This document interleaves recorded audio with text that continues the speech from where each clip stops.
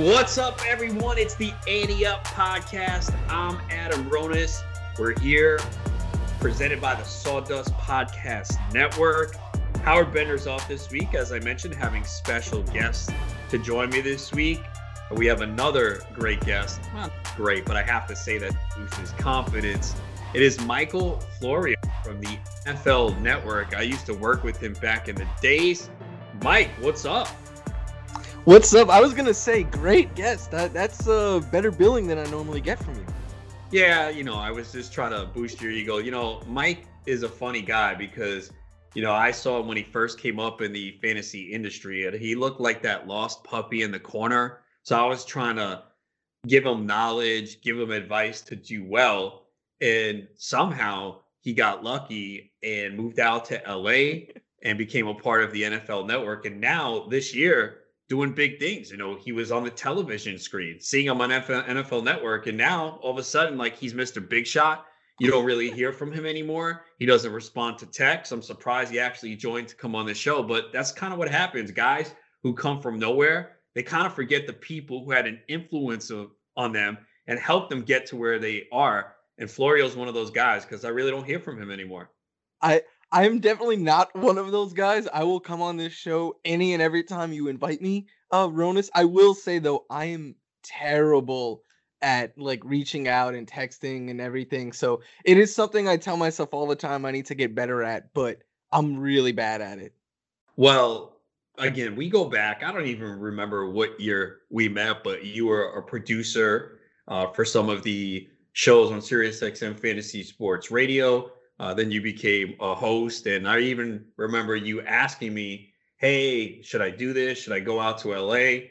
And I encourage you to do it. So I'm glad you're having the success, but how much influence did I have on you? And you better answer correctly because I can edit any negative things out. I know things didn't go the best at our previous spot where we used to work, Ronis, but I am forever grateful for that time there. Getting to not only meet but become friends with you and Nando DeFino and Scott Engel and Corey Parson and so many more great people to work with. I reached, like you said, I reached out to you for advice, asking do you think I should do that? That wasn't the first or only time I've asked you for advice. I joke around all the time and say Nando is a life mentor for me because thank you. I appreciate that, Michael. I run by so much stuff by Nando. So just getting to watch and learn from you guys and kind of mirror the great work that all of you guys did, but also just getting to make really good friends and stuff. It is something that I will forever be grateful for. And I will never forget that, Ronis. Yeah. And we became such good friends that you actually asked me to play some softball with you and join your team in Queens. It was a mistake. Why? Because it allowed me to see your ineptitude and how bad you are and then publicize it. So you were trying to hide that? No, it was a mistake because we could have got a better player. Oh, stop. Come on. Do you remember that time that we were in Brooklyn and I was in the outfield? I remember it. You don't without even going when you said, do you remember that time? I already knew what the story was going to be. All right. So tell the story. We're in what part of Brooklyn were we in? Was it Bed-Stuy? I think it was Bed-Stuy because it was actually about 10 blocks from my ex-girlfriend at the time. Yes. And I remember it was close to Dinosaur Barbecue. And you were thinking about going and getting some wings after the game, I think. And we're in the the pitch might have even been in the air because it's lob softball, so it takes a second or two. And Ronis just goes Florio, and I turn around and he was look at that cake, and there was just some girl walking by. Yeah, sometimes we get distracted. Which is the Ronis thing ever.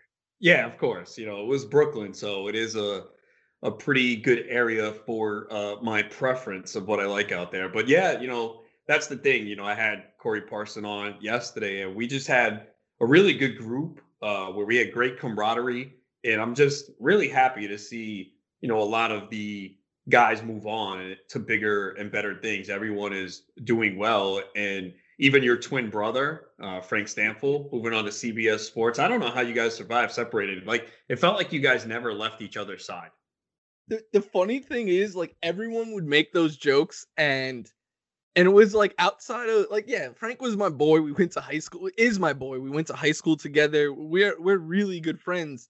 But we like I know a lot of his friends and he knows a lot of my friends, but we had separate like friend groups that would sometimes hang out together. So it would often be like I would see Frank at work and fantasy events and here and there outside of that. But because we always went to every fantasy event together, everyone thought that like we hung out together 24/7, and it actually was never true.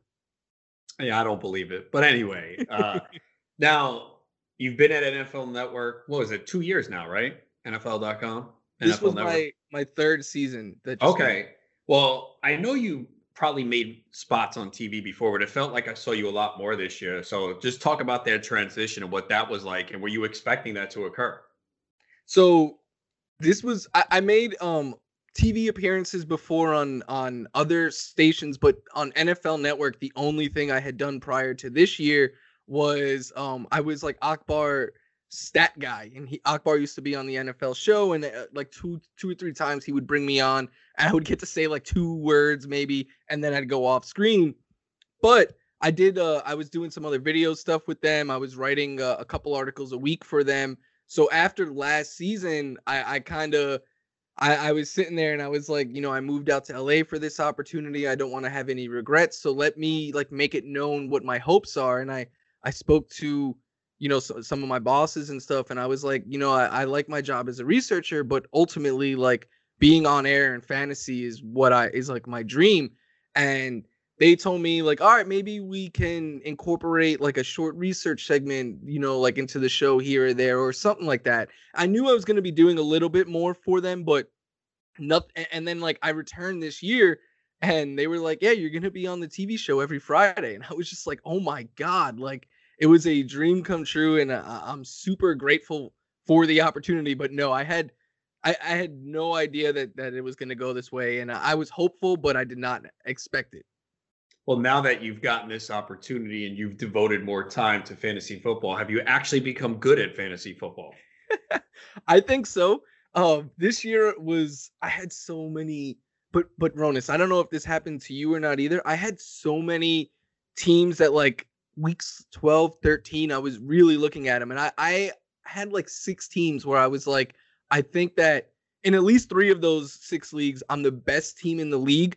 And I thought that in like 2 or 3 others, like I had a very good chance of winning. So I kind of put more attention into those leagues because I'm it, Ronis, like doing this, we joined too many leagues. So when it gets late in the season, I kind of pay extra attention to the leagues I think I have a chance of winning.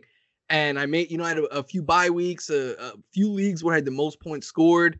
And then weeks 14 and 15 destroyed so many of my seasons. Like, we were in the Sirius XM league together, Ronis, the host league. I finished that my first year in it, top record, by far the most points. Get the bye week. Week 15 comes. 4 of my big name players, including Devontae Adams, had their worst games of the season, and I was just sitting there like, well, that was fun. And then the next week, I would have blown anyone out. I had a lot of leagues like that this year. So to me, obviously the end goal is to win a championship, and that's why we play. But I think if you're able to have a lot of success, because I won a league, but I feel like I should have won more. So being able to have a successful year like that, a bunch of top seeds and good highest points, I think that to me is the judge of a good fantasy football player. A little bit less than in like a roto baseball league where the best team is guaranteed to win. Sounds like the thoughts of a loser. No, I'm just kidding. Because yeah, I had similar situations. Yeah, I was in that host league. I actually did not make the playoffs, missing by a game. I actually felt like my team would have been set up well for the playoffs because I had. I'm not gonna lie, I remember looking at your team and being pretty happy that you didn't. Yeah, I thought like I was just like I just need to get in. I had like Kamara and Swift. I had another good running back I picked up. Hawkinson at tight end, Godwin. DJ Moore. So yeah, it didn't work out. But yeah, the GST league, the Greenwich Street Tavern League, I had the most points across every league. I had the most points in my league by over 100.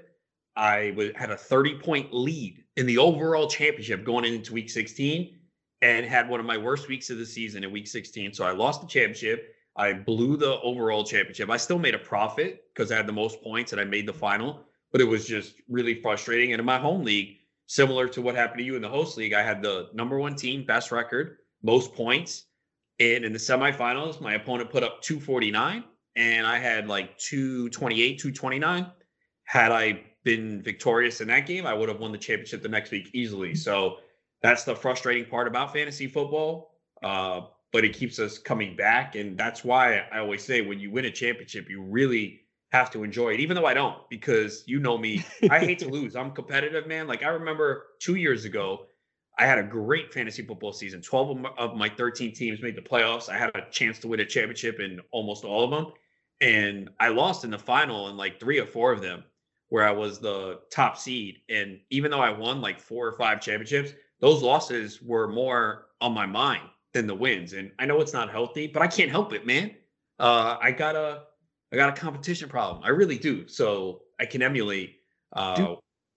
Do you have one league that if you lose it, like you can win all your other leagues and it won't matter because you lost that one league? Because I have a league like that. I know. I mean, I want to win the one with the highest prize give out. I mean, look, do we want to win our home league? Sure. But my home league it's not for big money. So, and I don't really worry about if people say anything like, oh, I beat him. It's funny. My home league, I cannot believe this. And I don't know how. We have not had many multiple winners. I think we've only had 2. I'm not one of them. Like I've won my home league one time in the last like 10, 12 years, but I'm good every year. Like I think I've made the playoffs every single year. Like I said, I was the 1 seed this year with the best record, but I lost in the semis. It's crazy. Yet the GST league, which probably I would say maybe it reflects that the industry sucks. Let me think about this. Nah, I mean, in that league, we have some high stakes players. We have a lot of people in the industry. We have fans. Like that's you've played in it. It's pretty competitive. I've been in the finals for every year I've been in it. I've been in that league 4 years. I've been in the final 4 years. I'm 2-2. But so I've won that league 2 times in 4 years. Yet my home league, I've won like 1 time in 12 years. So my biggest league that I want to win the most is my home league as well. And I'm similar to you. I won it like 10 years ago, maybe. And since then I've lost 3 times in the championship. I believe it is. I've been like the number 1 seed or the highest scoring team multiple times. And it never pans out. Ronis, this year I built I think it was the best team I've ever built before. It's a super flex league. My 2 quarterbacks were Josh Allen and Justin Herbert. I had Dalvin Cook, Cam Akers, Austin Eckler, and DeAndre Swift as my running backs. My receivers were Thielen, AJ Brown. I had Will Fuller, Will Fuller getting suspended. I had him in my home league too. That killed me. Yeah, and then I had Evan Ingram, who's not great, but I also had Zach Ertz. Like I was looking at this team like, there's no way this team could lose. It is so good. I'm putting up the most points every single week. I finished with the most points. First week of the season, I blame Will Fuller because I lost first game of the playoffs. I mean, I lost by 8 to Lamar Jackson against Cleveland in that huge Monday night game where going into it, I just needed him not to have his best game of the season. And he by far had his best game of the season. But I lost by 8 because I had to start Mike Williams, who got hurt that day and put up a donut in place of Will Fuller. And when Will Fuller got suspended, I tweeted out, I was like, it feels like I just lost a couple of championships. And I still point back to that as being like what cost me, because replacing Will Fuller, who was putting up wide receiver 1 numbers each week, with a waiver wire, especially in a deeper league, like a waiver wire wide receiver, that hurts so much. Yeah, I mean, my team is an IDP league, so we start 6 IDP players. And in this draft, I had the 2 picks. So I lost Barkley, and I still finished with the best record of most points. I had Brady, Antonio Gibson, who got banged up in the playoffs, which hurt, DeAndre Swift, but you can start 2 running backs, 3 receivers, and 2 flex. So I usually would go 2 running backs and 5 receivers. And I had Kelsey, and my receivers were AJ Brown, Antonio Brown, Allen Robinson, Robert Woods, had Fuller. So yeah, that's what happened.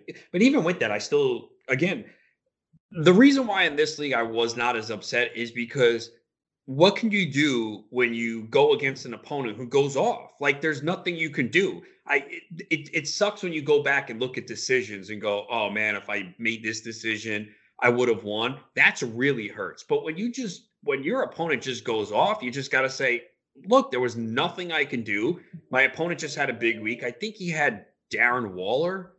Did Darren Waller have a big week 15 too? He did, right? That was a Yeah. 3-touchdown week. He eliminated me in the league as well. Right. So it's like, you know, and he had Kyler Murray. So it's like, what can you do? He just had guys go off. So in that situation, you just go, all right, it happens. And yeah, I had a similar to you. I had a team where I was the best team in the league, finished with the best record. Me and this other team were going back and forth all year for points, and everyone was like, you know, in the league thought it was going to be us coming down to the championship, and it would have been, but like in that league, like 200 is a really good week.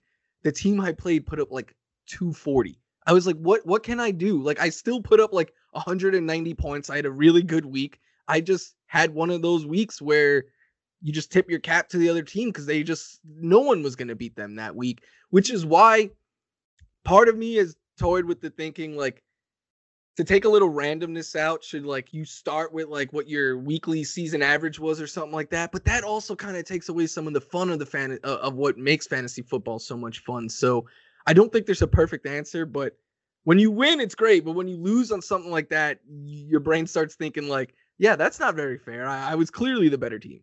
Well, yeah, I've actually, and I think this is something, and you know, have a platform to do it too.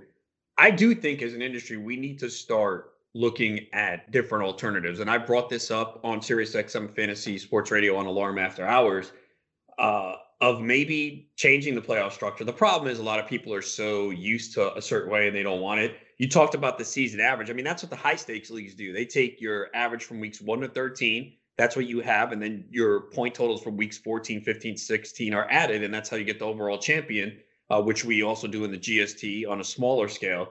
But I even threw out the idea of, okay, what if we have 4 teams make the playoffs, and instead of a head-to-head, you play the playoffs weeks 14, 15, 16, and the highest score wins. I know there's no more head-to-head, but I do think we should at least have the discussions about that, maybe about changing some type of structure. In my home league, we do double headers every week. I've done it for years, and I've talked about it on the radio for a long time, and people like it. You know, it offsets some of the luck. You know, we've been through this situation where someone has the most points, second most points, they don't make the playoffs. Now, I know there's victory points, so there are other options, but I think we at least need to have these discussions on ways to improve. And I know some people are like, oh, you're just being a crybaby because you lost. No, I'm like, I've been on the other side where I benefited and had things break my way. I mean, the first year I was in GST, I won on the final play. I don't know if you remember this. It was the final. I was playing Truck. Oh, I remember. You know Truck, right? I remember. You know Truck? Yeah. So it came down. It was Christmas night. I was on the radio at this time on Lee Sandoz Fantasy, and I had Juju Smith-Schuster, the Eagles defense. He had Michael Crabtree and someone else, and I was down like 30, and I was like, I need a miracle. So Crabtree got a 0 for him. No, Juju had like a touchdown in the third quarter where they were up big. I'm like, okay, I got a shot now. It was Raiders Eagles. He had Crabtree had the Eagles defense. So Crabtree gets a 0. Now the Eagles score. They're kicking off to the Raiders with like 5-6 seconds left. So I'm on there. I'm like, well, because the Eagles defense had a good game. I'm like, the only way I can win this is if, you know, the Raiders do the lateral, it goes awry, the Eagles pick it up and score a touchdown. Like, that's the only way I can win. What happens? That happened. I was going nuts, and I won the championship by like 1.6 because of that play. So did I get lucky on that? Yeah, of course. You know, it happens. And I could have easily been on the other side and got kicked in the nuts, and that would feel like shit. So I understand that. So it's not sour grapes because of what happened to me this year. My goal, and I think people in the industry, our goal is, how can we make this game better? And my goal as a commissioner or someone who has a voice in this industry is, I want to eliminate as much luck as possible. There's luck in life in anything we do, right? Career, jobs, relationships, and you're lucky that you're getting married, right? You're engaged now, right? Or did you get married already? No, right? Not yet, no. Okay, yeah. I mean, you're lucky. I mean, a guy like you to get someone, you know, that's luck, you know? So I won't argue that. I'm very lucky. Right. But like anything in life, there's luck involved. But we know, especially in fantasy football, the schedule is random. You know, you could play someone who you miss out on their elite superstar because you catch them every time they have a bye. And then one of your rivals doesn't face that. So I just think we should at least have these discussions on how to prove the game. That So that's that league I was telling you about, my home league, where I lost in week 14 because of Lamar. I finished that year 7-6 with the most points scored in the league. And so we played that league on CBS. And to your point, like they do this thing at the end of the year where like they send out an email like, oh, if your schedules were flipped, like if you had this person, because that is the one thing that we cannot like. You can draft a great team, you have zero say in your schedule and how it lines up. And it was like, oh, if you had this person's schedule, you would have been 11-2. This person's schedule, you would have been 10-3. And it was every other schedule record would have been better than mine because I also had the most points against. And it wasn't like I was just playing good teams. Like I played this one team. His team name was barely can crack 100. He scored 170 against me. Like sometimes it is just unlucky. And that is why, to me, the first thing that I think needs to change in fantasy, that last playoff spot. And Ronis, I know you support this as well. Like, say you have 6 teams make the playoffs. Oh, yeah. 5 can be by record. That 6th spot, whichever of those 7 teams is out of the playoffs, whoever is the most points scored should get that spot because they're the best team. Oh, and I've talked about that for years. I mean, we do that. Well, the GST, we kind of model off that high stakes leagues. We do top 2 best records get in. No, actually, we do best record is the 1 seed in a bye. Then the team with the next most points is the 2 seed in the bye. Then the next 2 best records. Then out of the remaining 8 teams, top 2 in points. And we had, I think 2 years ago, a team at 4-9 get in because of points. And people were complaining. I'm like, dude, you know the rules. If you don't like it, don't come back next year. I just think it's the most fair way. In fact, so I talked to you about my doubleheader league in my home league. So every year we were getting the top 6 teams in. There was one year, I think it was 3 years ago, the team with the second most points, even with double headers, was outside the top 6. I was like, oh, shit, man. I'm like, damn, I feel bad. He's like, nah, don't worry about it. I didn't win when I was supposed to. I'm like, come on, man. That's so stupid. Like, we're a coach with a game plan and we control. So I was like, all right, even next year, top 5 records. And then out of the remaining teams, the team with the most points gets the last spot. And the year I changed it, what happened? The team with the most points, even in a league with double headers, had I not changed the rule, would have been out. He was outside the top 6, and he got that 6th spot because I changed the rule. So even double headers don't offset that bad luck. So it's just a discussion to have. We're going to continue the discussion, but first, here's a word from our sponsor, Monkey Knife Fight. Do you like to play daily fantasy sports? Then you need to check out monkeyknifefight.com. monkeyknifefight.com is the fastest growing daily fantasy site in the world because monkeyknifefight.com is different than the other daily fantasy sites. That's because on monkeyknifefight.com there are no salary caps and you don't have to play against sharks, which means anyone has a chance at winning. Even you, Adam, even you. monkeyknifefight.com has tons of fun daily contests in all the sports you love: baseball, basketball, hockey, golf, UFC, NASCAR, WNBA, and esports too. Monkey Knife Fight has it all. You know what else monkeyknifefight.com has? How about a free $5 game for you for signing up? And if you use the promo code ANTEUP, one word, ANTEUP, you will have your first deposit matched instantly up to $50. With a name like monkeyknifefight.com, you can be pretty certain you know what you're going to be getting when you sign up to play. Monkeys and knives and fights and sports. Sign up and play today at monkeyknifefight.com. Play MKFing win. State and age restrictions apply. See site for full terms and restrictions. So that's how we pay the bills. Back here, it's the Ante Up podcast. Adam Ronis, special guest Michael Florio from NFL.com, NFL Network. You might have seen his ugly face on the screen. No, I'm just kidding, man. That's mean. I can't do that. I love picking with you and messing with you. You're used to it. That's why you're laughing. But yeah, Florio's like my little brother, man. You know, I like, you know, there was people that helped me along the way. My grandfather, Scott Engel, you know, he's responsible. I love messing with him too, but he gets really offended by that. But yeah, you know, he helped me along the way. And I think, you know, just passing it down. And I know I talked to Frank Stanfield, Michael Florio a lot. They were asking for advice on things to do. So I am proud to see where you're at right now, man. That means a lot to me. And I love messing with Scott as well. But, you know, like he always has kind words like that as well. And It means a lot because you guys are, like I said at the start of the show, you guys were people that I looked up for, and I was like, man, if I can ever have a job like they have, I would be so happy. And yeah, I mean, those early 6 a.m. shows, having to be on the subway by 5 a.m. It sucked at the time, but I look back at it now like, oh, everything was well worth it and kind of happened the way that I think it was supposed to. I'm a believer that like things kind of work out in a way that they were supposed to. So I think we were destined to become friends, Ronis. Yeah, definitely. And I know you do a show with Scott Engel now as part of Rotoballer Radio on SiriusXM Fantasy Sports Radio. You saw how I fucked with Scott Engel. Do you mess around with him like I did? Not nearly as much, because it's just me and Scotty, and I don't know. Like I do give him a hard time on certain things, especially with Seattle. Anytime he starts talking up Seattle, I'll ask him who's your favorite team, or call him a homer or anything like that. But I don't know. I haven't messed with him quite to the level that you and Corey used to.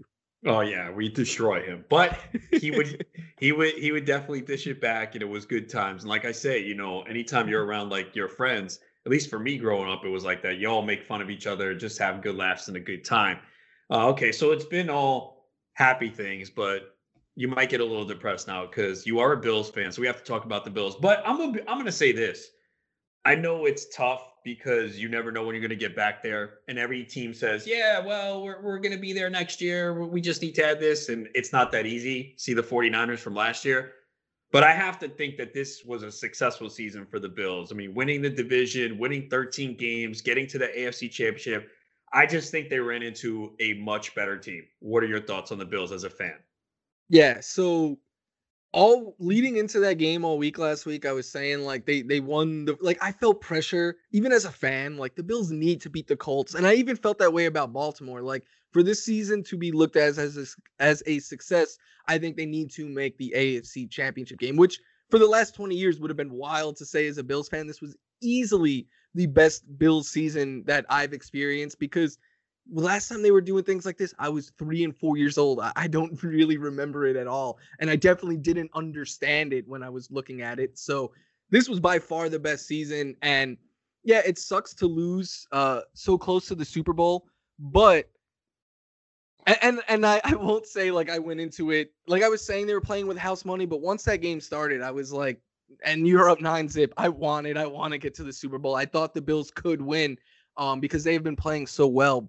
But it's what you said, like they ran into a great coach, a great quarterback, and a great overall team. Like I think the Chiefs are the best team in football. I thought that all year. I picked them to win the Super Bowl coming into the year, not going out on any limb there because everyone thinks that, or most people do. I think that Patrick Mahomes is the most talented quarterback to ever do it.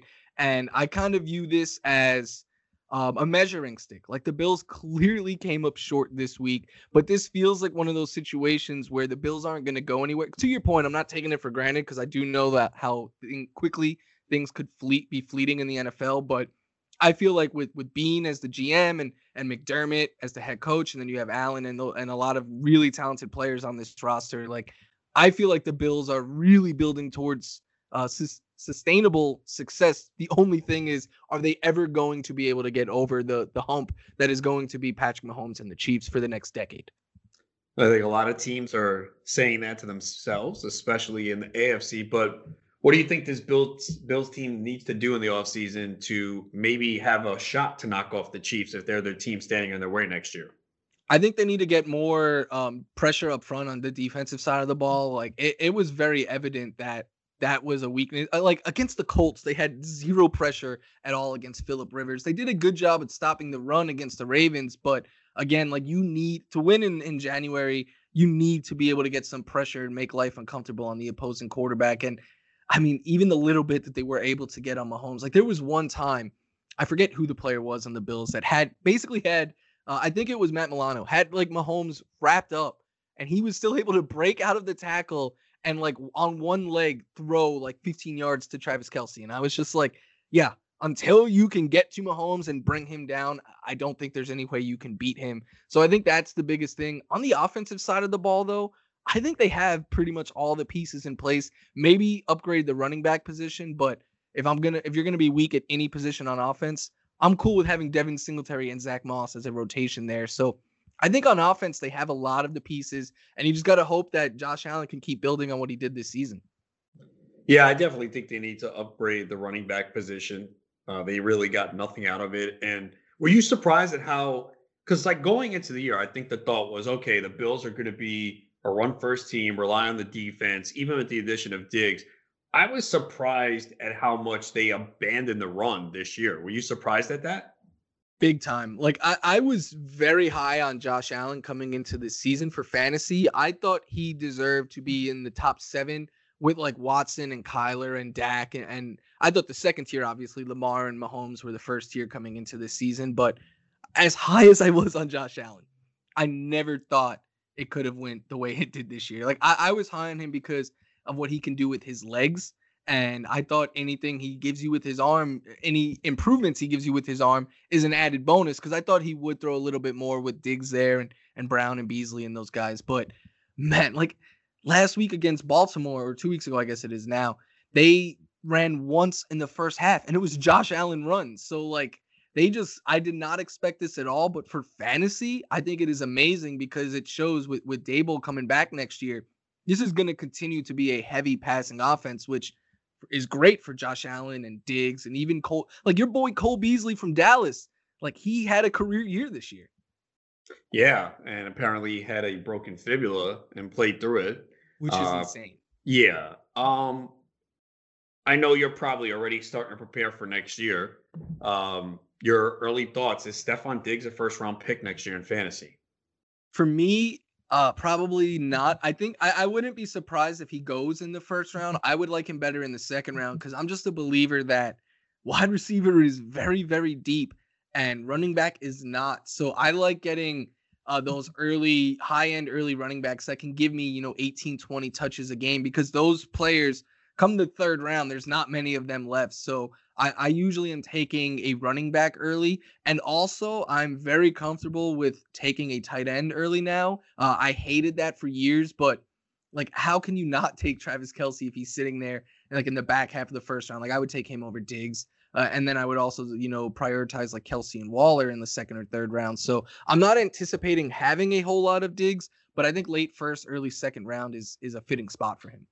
Yeah, it's going to be interesting because I do think we'll see Kelce go late first round next year. Everyone's going to talk about the disparity between him and the other tight ends, and maybe George Kittle he's going to be lower because of the injuries, and we just need to see him have that Kelce-like season. But it's going to be discussed so much how he gives you an advantage, and we'll see. It might not be the right move. I don't know. I mean, I took Kelce in 2 leagues this year, but it was late second round. In fact, both of them, actually, it was the same start. Holy shit. Come to think of it. Yeah, my home league and an NFFC league, I started Barkley and Kelce from the 2 spot. So I took Kelce 23.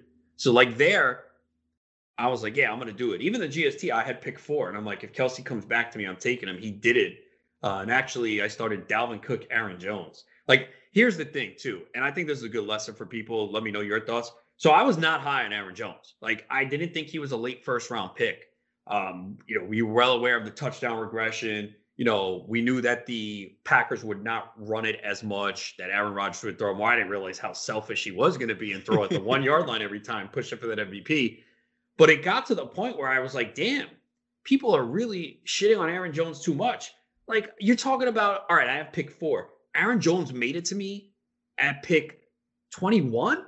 Like, that was the only league I had him in. But I'm like, okay, this is too much. Like, I thought Aaron Jones was going to be a mid first round pick, late first round. And I didn't want to take him there. It turns out it would have been wrong.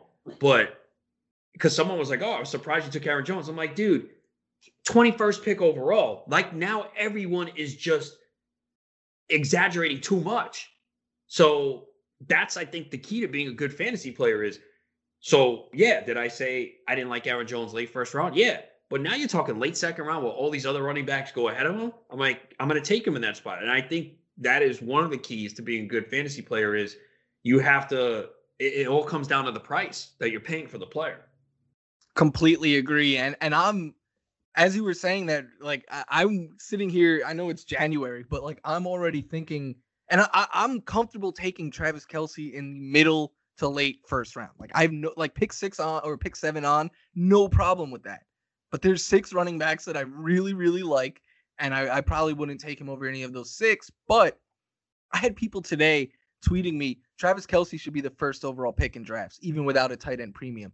And I'm just like, as much as I love Travis Kelce, if people are doing that, I am not going to have him this year because I wouldn't take him first overall, let alone in the top 5. I think middle first round is where he becomes becomes where I'm comfortable drafting him. But yeah, people are gonna just continue to react to how things go like year to year. And I would not be surprised if Travis Kelce is going top 5 in some drafts next year.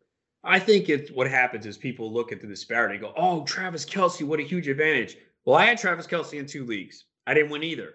It's not about one player. And people forget that way too much. There were still good tight ends that you could have gotten late. You could have even rotated the position every week and streamed it. I mean, it would have been tough. You probably would have had down weeks. I mean, my most successful teams this year actually had TJ Hawkinson on it. And he definitely ended the season with a little bit of a thud, mainly due to week 16, Matthew Stafford getting hurt. But we know people react to what they saw. It's recency bias. So it's going to happen again next year. But my big question is for you, because I know you were in a fantasy baseball, but now that you're one of these other analysts who, specifically work for the NFL, you have to do fantasy football year round. How much fantasy baseball will you be doing? At least playing. I know you're not going to, well, I don't know. Maybe you will, because you do have the radio show. Are you going to be writing anything for any other sites for fantasy baseball? So as of now, my plan is to still, I'm definitely doing football year round, but I still want to do baseball, but just less than what I used to. I still plan on writing, an article or 2 a week, and I have that the show with Scott, so I'll be talking baseball there, and I'll definitely be playing it. But to me, so last year with the pandemic and everything, baseball started late July, and Ronis, you can tell better than anyone, that is when the shift goes to football. Like August, September on, it's all football. So I watched less baseball last year than ever. I played less fantasy baseball last year than ever because I was normally from April to June, I can dive into this every day, but we're in August now. My attention has to stick with football. And I usually, by this point already, am fully back into doing a bunch of baseball, like best balls and looking up, players and writing a whole bunch. I feel so. Oh, my dog is barking because she wants me to only talk football. Yeah, your dog doesn't like what you're saying right now. I don't know, if this happened. I know you did a lot of baseball last year too, but I kind of feel overwhelmed, man. Fantasy baseball has just blown up in recent years. And there's so many good players and so many good analysts out there. And the other day I was reading, I forget even the name of the stat. It was some stat that I've never heard of. And people were using it to justify why some pitchers spin and I was just this is so much. And it feels like even just missing a 60 game season, and not even missing, but not being as involved as I normally was. I just feel like I'm so far behind already. So I am going to do baseball, but probably less than I had done in pre-2020 seasons. Yeah, perfect example of a prima donna here. One of those analysts that only does football, and football is the most important, and we're going to forget about every other sport. Very nice of you, Michael. Very good. I'm excited about our Mets. Of course. How can you not be? Now let's see what happens going forward. See what other moves are made, but you have to be excited with Steve Cohen taking over as the owner. I mean, just the excitement, and just getting the Wilpons out, man. It was just, we knew that they were going nowhere, and it just felt like such a depressing feeling, and it's just complete optimism now. Although, look, a lot of other teams are making a lot of moves, being aggressive. The Blue Jays, the Padres, the White Sox, and the problem with the Mets as far as making trades, I mean, Cohen even acknowledges they just don't have the prospects like the Padres do to make a trade for Blake Snell, or Yu Darvish. Yeah. I thought coming into this season, this offseason, Lindor was the pipe dream, and that happened, and I'm so happy it did.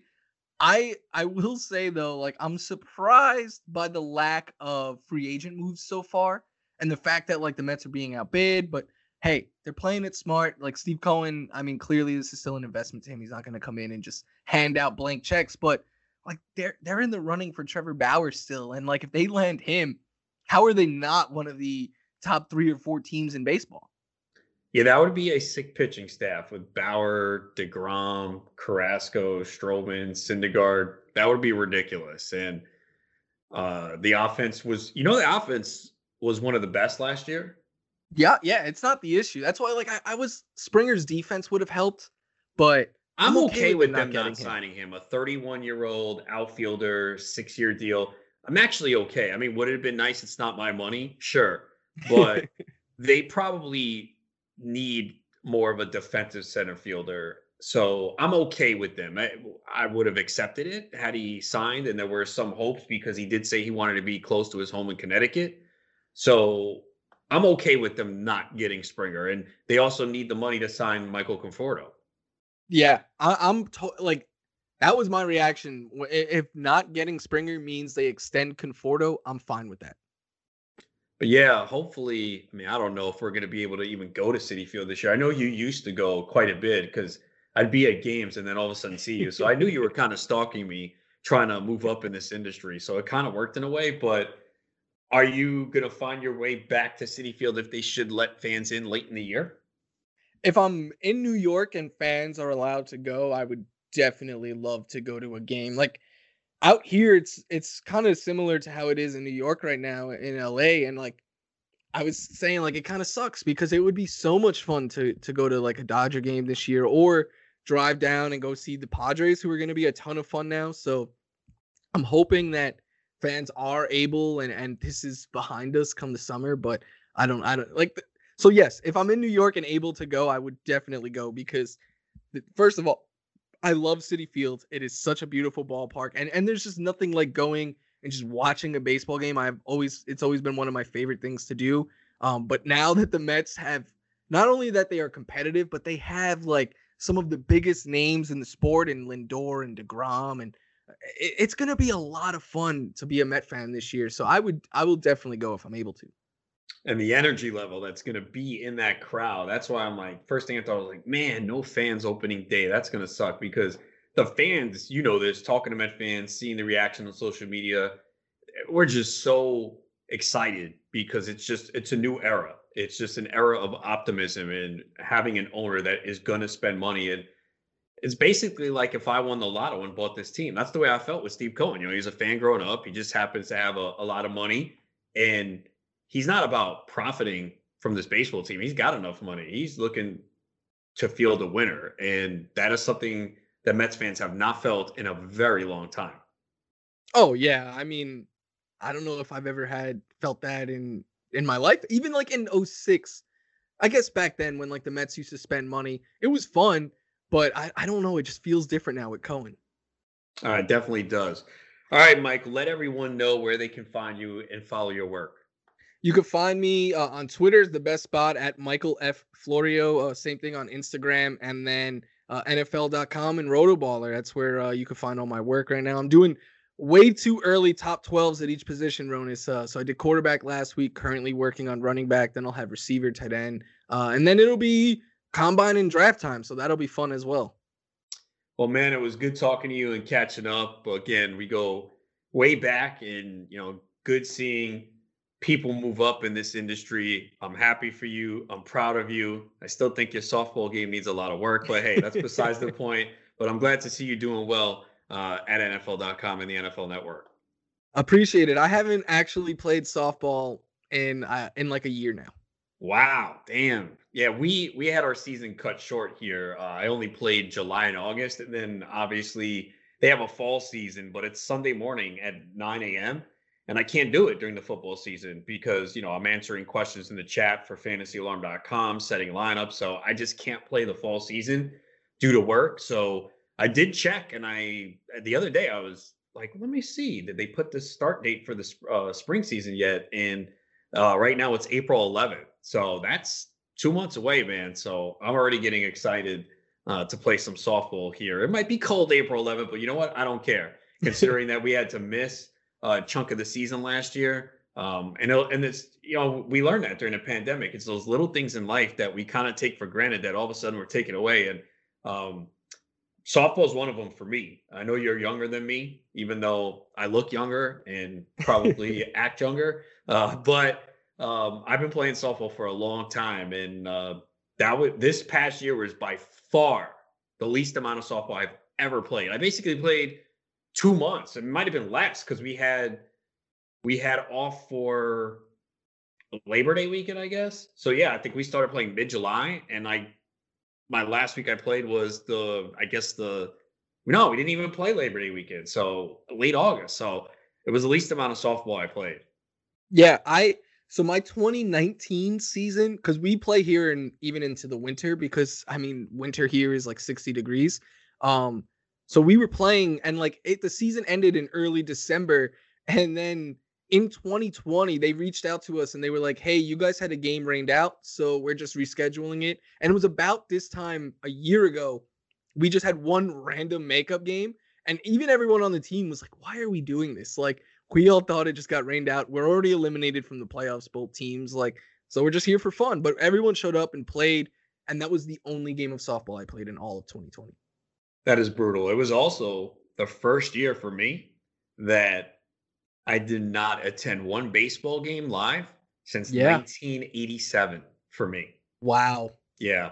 I did attend an NBA game in February. I was second row behind the Golden State Warriors bench against the Brooklyn Nets at the Barclays Center, thanks to Lisa Ann. But yeah, I was in St. Petersburg for the labor draft, but I did not go to any of the spring training stuff because I had I had to meet someone down there, if you know what I mean. So I wasn't able to go. But yeah, I'm hoping that changes this year, but who knows? We know how it is in New York and especially out there in California. But glad you're staying safe. Glad you're enjoying your job, and appreciate the time, man. It was always good talking to you.